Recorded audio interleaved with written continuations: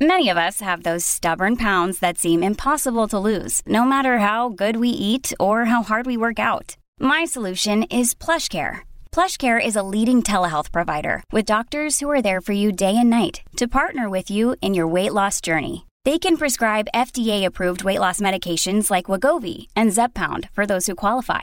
Plus, they accept most insurance plans. To get started, visit plushcare.com/weightloss. That's plushcare.com/weightloss.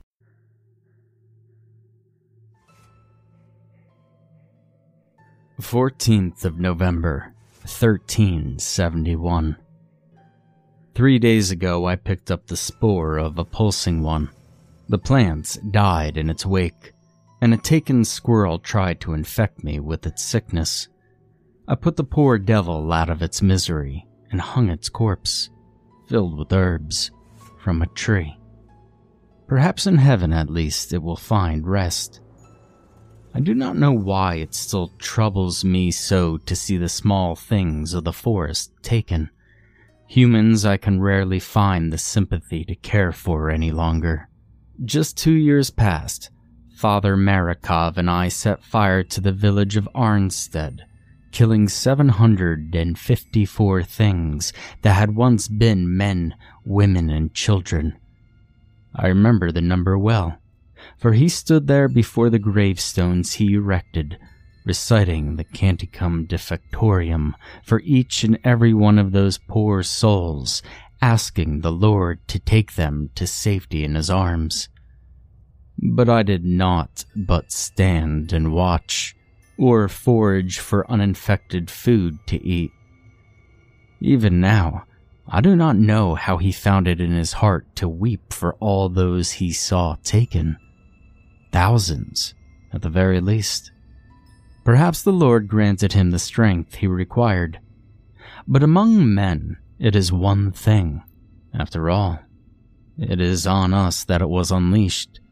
This is a punishment for our sin.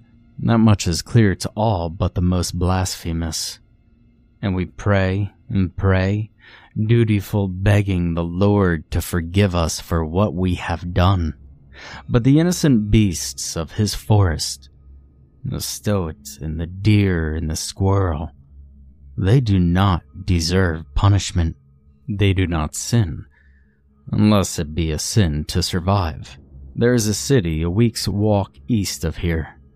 I have seen the lights flickering on the horizon as I approached. Most likely it is Prague, though I cannot be certain. It is difficult to tell direction out here in the wilds. I pray it is not taken yet. A city that large is certain to have wards and protections, though it is not far off the pulsing one's path, and, in its corruption, it will likely seek it out. There's a part of me which thinks to outtrace it, to run on ahead and warn the city folk of what shambles toward them with the hiss of poison on its breath. But to do so would be foolish, senseless. To save, perhaps, 100 lives and lose 1,000 if it veers course. No. I shall do what I must do. I shall follow its trail. If it reaches the city, so be it.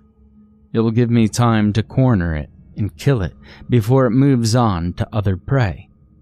And thus the tiniest cyst of this disease will be destroyed and leave time and space for a dozen more. Such is the grinding, endless task bestowed upon me by the Lord. Accursed be the pestilence. 18th of November, 1371. Corpse scent and plague scent drifting on the wind. It seems that the Lord has not answered my prayers, or perhaps this is his answer. That the city still stands in some fashion I do not doubt. Its lights still shine in the nighttime, and boats still move along the river. But Prague, I'm sure of its identity now. His Majesty's spires and cathedrals loom over the skyline like the Alps themselves. Has suffered greatly at the decaying hands of the plague. A part of my mind wonders what exactly brings the pulsing one to this place. Is there so little thought in its rotten brain that it does not realize the city is doomed and simply seeks to spread its infection? No pulsing one which I had ever hunted has ever acted with such mindless hunger. They are the plague's fever, a sick, pulsing heat, impossible to capture as it cooks its victim's mind. Brutal they are, crafty and opportunistic, but never stupid. There is a nagging fear in my spine that it seeks this place for another reason, that the plague in its entirety has some sickening master plan, and that it seeks to transform Prague in its entirety in some vile cesspit of breeding and death. Another plague heart. But I must put such thoughts from my mind. Fear not the imagined, as Father Marikov used to say. I shall focus on that which I know to be real. A pulsing one marches on Prague, and only I can stop it. Accursed be the pestilence. 20th of November, 1371. Prague has fallen. Not perhaps as far as I had feared. Those who walk along its streets are not yet taken, though the plague riddles and rots their bodies. But only 1 in 100 are in the first stage of corruption, and in the alleyways and the harbors lurk its vile harbingers. Carrion birds dot the sky, and foul things move in the shadows, and everywhere there is the stench of death and the sour stomach-twisting stink of the plague. I thank the Lord for granting me his sanctuary from the sickness. I walk down the fetid streets without fear as pale clouds gather in a haze above the cobbles, and things that are no longer dogs fight over scraps whose origin I dare not investigate. But as it has always been, this blessing is a curse. I've seen no other plaguers moving along the streets, which means that the cleansing of this town falls upon me, and me alone. There's a cafe here. I sit now at one of the tables, watching as the citizens pantomime normalcy in the street. Mold crawls like a hungry waterway down the menu board, and one of the great glass windows has been shattered. But, in many ways, it feels like home, like Monsieur Guru's petite boulangerie in the time before. It is a shame that the owners are gone now, and the plague has reduced anything edible to toxic slime. I would have liked to have a croissant again. Something moved in there when I came, a sabador. I do not know whether it was the remains of the owners or their murderer. But it doesn't matter now. It is dead, and this cafe can rest in something akin to peace. I wish that the same could be said for this God-forsaken city. Accursed be the pestilence. 21st of November, 1371. Something is wrong. I saw another plaguer today up on the hilltop near the castle. I attempted to catch up to them, to berate them for leaving the city in this condition, but they eluded me, nor was it an innocent mistake. They saw me. I know that for certain. Their bearded masks turned toward me. Their goggled eyes met mine, and they turned and fled. Why? The city itself is equally strange. The people are diseased, yes, but there is more than that. They make no precautions against it. The churches have fallen into disrepair. They do not burn their clothes or filter their water or make any attempt not to touch each other. There is not even incense burned to drive off the foul odors. It is as though they welcome the plague, and that thought frightens me more than I can describe. But there is one ray of light, though, among this dreadful blackness. I found traces of the pulsing one.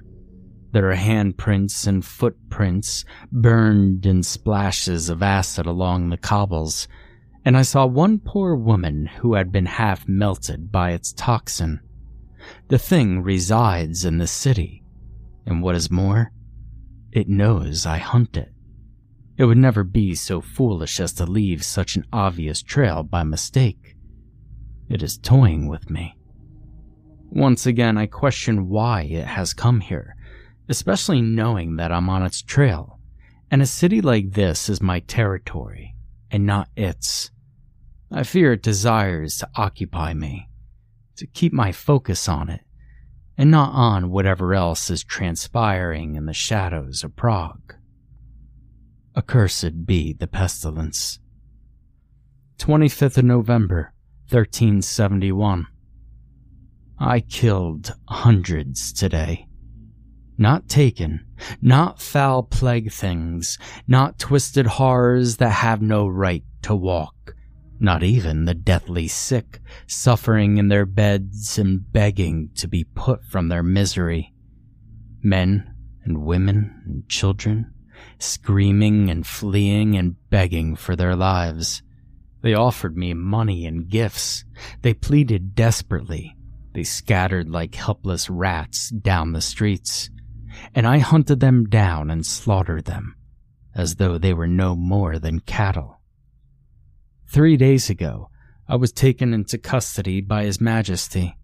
Even he showed signs of infection. Dark, diseased veins wound up from his beard, and his hand shook as he leaned forward on his scepter. Around him stood his court, staring and murmuring to each other. But for all the splendor of the palace, my eyes focused only on one thing: the 3 figures that stood at the base of the throne. One was tall and haughty, dressed like myself in the bird mask and cape of the plaguer. Despite the similarity, however, I do not believe him to be the same as the one I saw venturing up on High Street upon the 21st. One was small and round, his head capped with the leaf-shaped mitre of an archbishop, and his face displaying a frightened, self-assured confidence. The third was slender and paper white, and when I saw her, I half wondered why she was present at all. The archbishop spoke first, his voice as soft and dangerous as his face. "Good day, plaguer," he said, staring with a confidence few share into my eyes. "What is thy name?" I bowed low, as I had done already to His Majesty. "Jacqueline, Archbishop." "A Frenchwoman?" The plaguer spoke up, his eyes meeting mine. "Yes." His nod was all that was needed to show that he understood. "I am sorry for your loss," he murmured, giving me a slight bow. I bowed in return. "It was a long time ago," I said in what I guessed was his native Italian. "I thank you for your aid." The archbishop spoke up again, his words as soft and smooth as honey. "Thou hast my thanks for thy deeds as well. However, there is a certain matter for which thou hast been called before His Majesty Charles IV, Holy Roman Emperor, appointed by God. Thy services will be needed no longer." I stared at him, and I could sense my companion doing the same. "I do not understand. Your city is sick. Your people are dying. The Lord has selected us to cure them. His Holiness Pope Gregory IX has been in communion with the divine host. There has been a deliberation. A new doctrine has been enacted." My comrade began, ever so slowly, to understand. "What does it say?" "It states the divine truth before God, that what we have called a plague is in fact a rapture. The end of times has come upon us. To fight against it is sinful before Him. To attempt to ward it off is to march to the arms of Satan. Thou art to do as all others must. Accept his divine blessing and be redeemed before him. I feel great shame for my next act. I hope that the Lord could find it in him to forgive me for it. But I know with all my heart that the Archbishop in that moment made himself a blasphemer. The truth he spoke cannot be truth before God. For if this plague be a judgment, it cannot take innocent babies bare out of the crib and leave men like him untouched. I drew my blade and ran him through. It went wrong then. The court screamed. Thank God. My compatriot jumped, though he made no attempt to stop or chastise me. But behind me, His Majesty began to laugh harder and harder, his eyes staring blankly into space, and the woman remained frozen, watching me with unshakable intent. And I realized in horror that she had not moved at all. I remember very little of what happened next, and what I do recall pains me to put to paper. I ran, as fast as I could, for those marble doors, and cut down the guards, pulling them shut. Behind me, my companion screamed, and I turned to see the woman's arm, locked elbow deep in his stomach, her eyes still staring with that blank, not expression. Blood poured down His Majesty's beard as he laughed, blood that was dark and thick and lumpy, and left stains that were not quite red where it splattered on his clothes. And when she pulled out her arm, well, it was then that I saw the truth. The people of Prague are as good as taken. A death by my blade is a kindness to them, and to the emperor which their king would have them infect. I have killed many, but not all, not even most. And tomorrow I shall set the city alight and pray to God that searing flame does what cold steel cannot. Accursed be the pestilence. 26th of November, 1371. Today, at last, I have caught the pulsing one. I prepared this morning to do what I knew I must, cleanse the plague that has taken this city. My plaguer's blade hung sharp and ready in my left hand, and in the other I held a torch to destroy that pestilence that could not be killed so easily. Through the gates I stalked, and slain the guards that tried to stop me. And then I set to work. There is a special ring of hell, I think, reserved for those who commit genocide. I know that I'm condemned to it, and I would have it no other way. The screaming faces etched inside my eyelids certainly think so, pleading and flinging curses as their loved ones die and their houses burn. I do not know exactly how many I killed.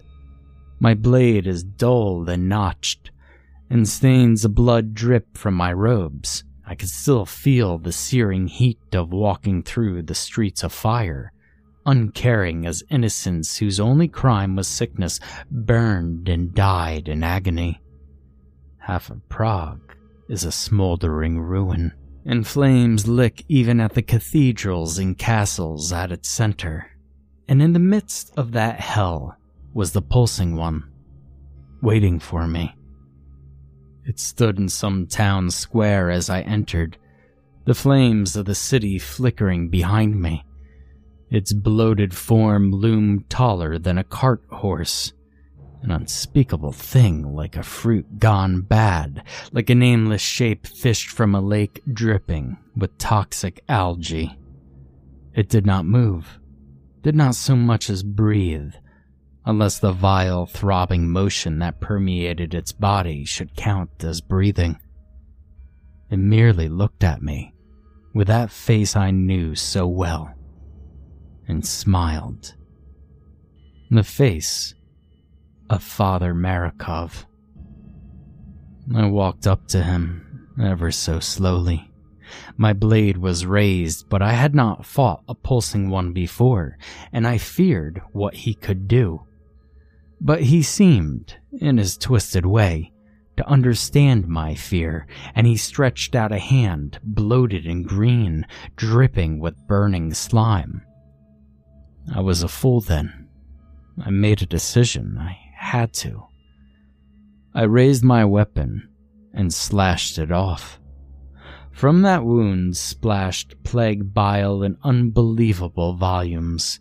Vomiting onto the street and onto my garb, I leaped back, snarling in rage and betrayal, and he lunged forward to meet me, the vile thing that had been his other hand grasping for me with the force of an elephant. It gripped at my arm, and in one smooth motion, pulled it from its socket. Pain shot through me like the wrath of Satan. My mind was clouded. My blood joined that of city folk on my clothes, and somewhere in me was the strength to run him through, to pierce his foul body and let it explode like a crushed tomato. Shriveled and wilted, he crumbled to the ground, and I wanted more than anything to join him. Would that I had. I made it somehow to the old cafe. The fire will not catch me here, not yet, but I do not think that matters. I've no way to treat my wound, and that pulsing agony pounds through me still. I know that it will take me before I rest again. My God, I am sorry. I have failed you. Accursed be the pestilence. 27th of November, 1371. I have been a fool. I misjudged the Archbishop. He spoke the truth, and I was too blind to see it. I hope that God can forgive my transgressions, but despite all I have done, all the horrors I have committed, something in me believes He will. For I have at long last seen the light. My arm aches still, though the pain is of a different caliber. I have the energy now to walk and fight, but I have left my weapons behind. What madness gripped me, that I could think I needed them? I looked up now at the bloating thing, rising from the royal palace. A cyst, I would have called it once, though it is far bigger than any I have seen except in Plagueheart. Around me are the townsfolk, staring up in awe beside me. They know what they see as well as I. The resurrection. Blessed be the pestilence.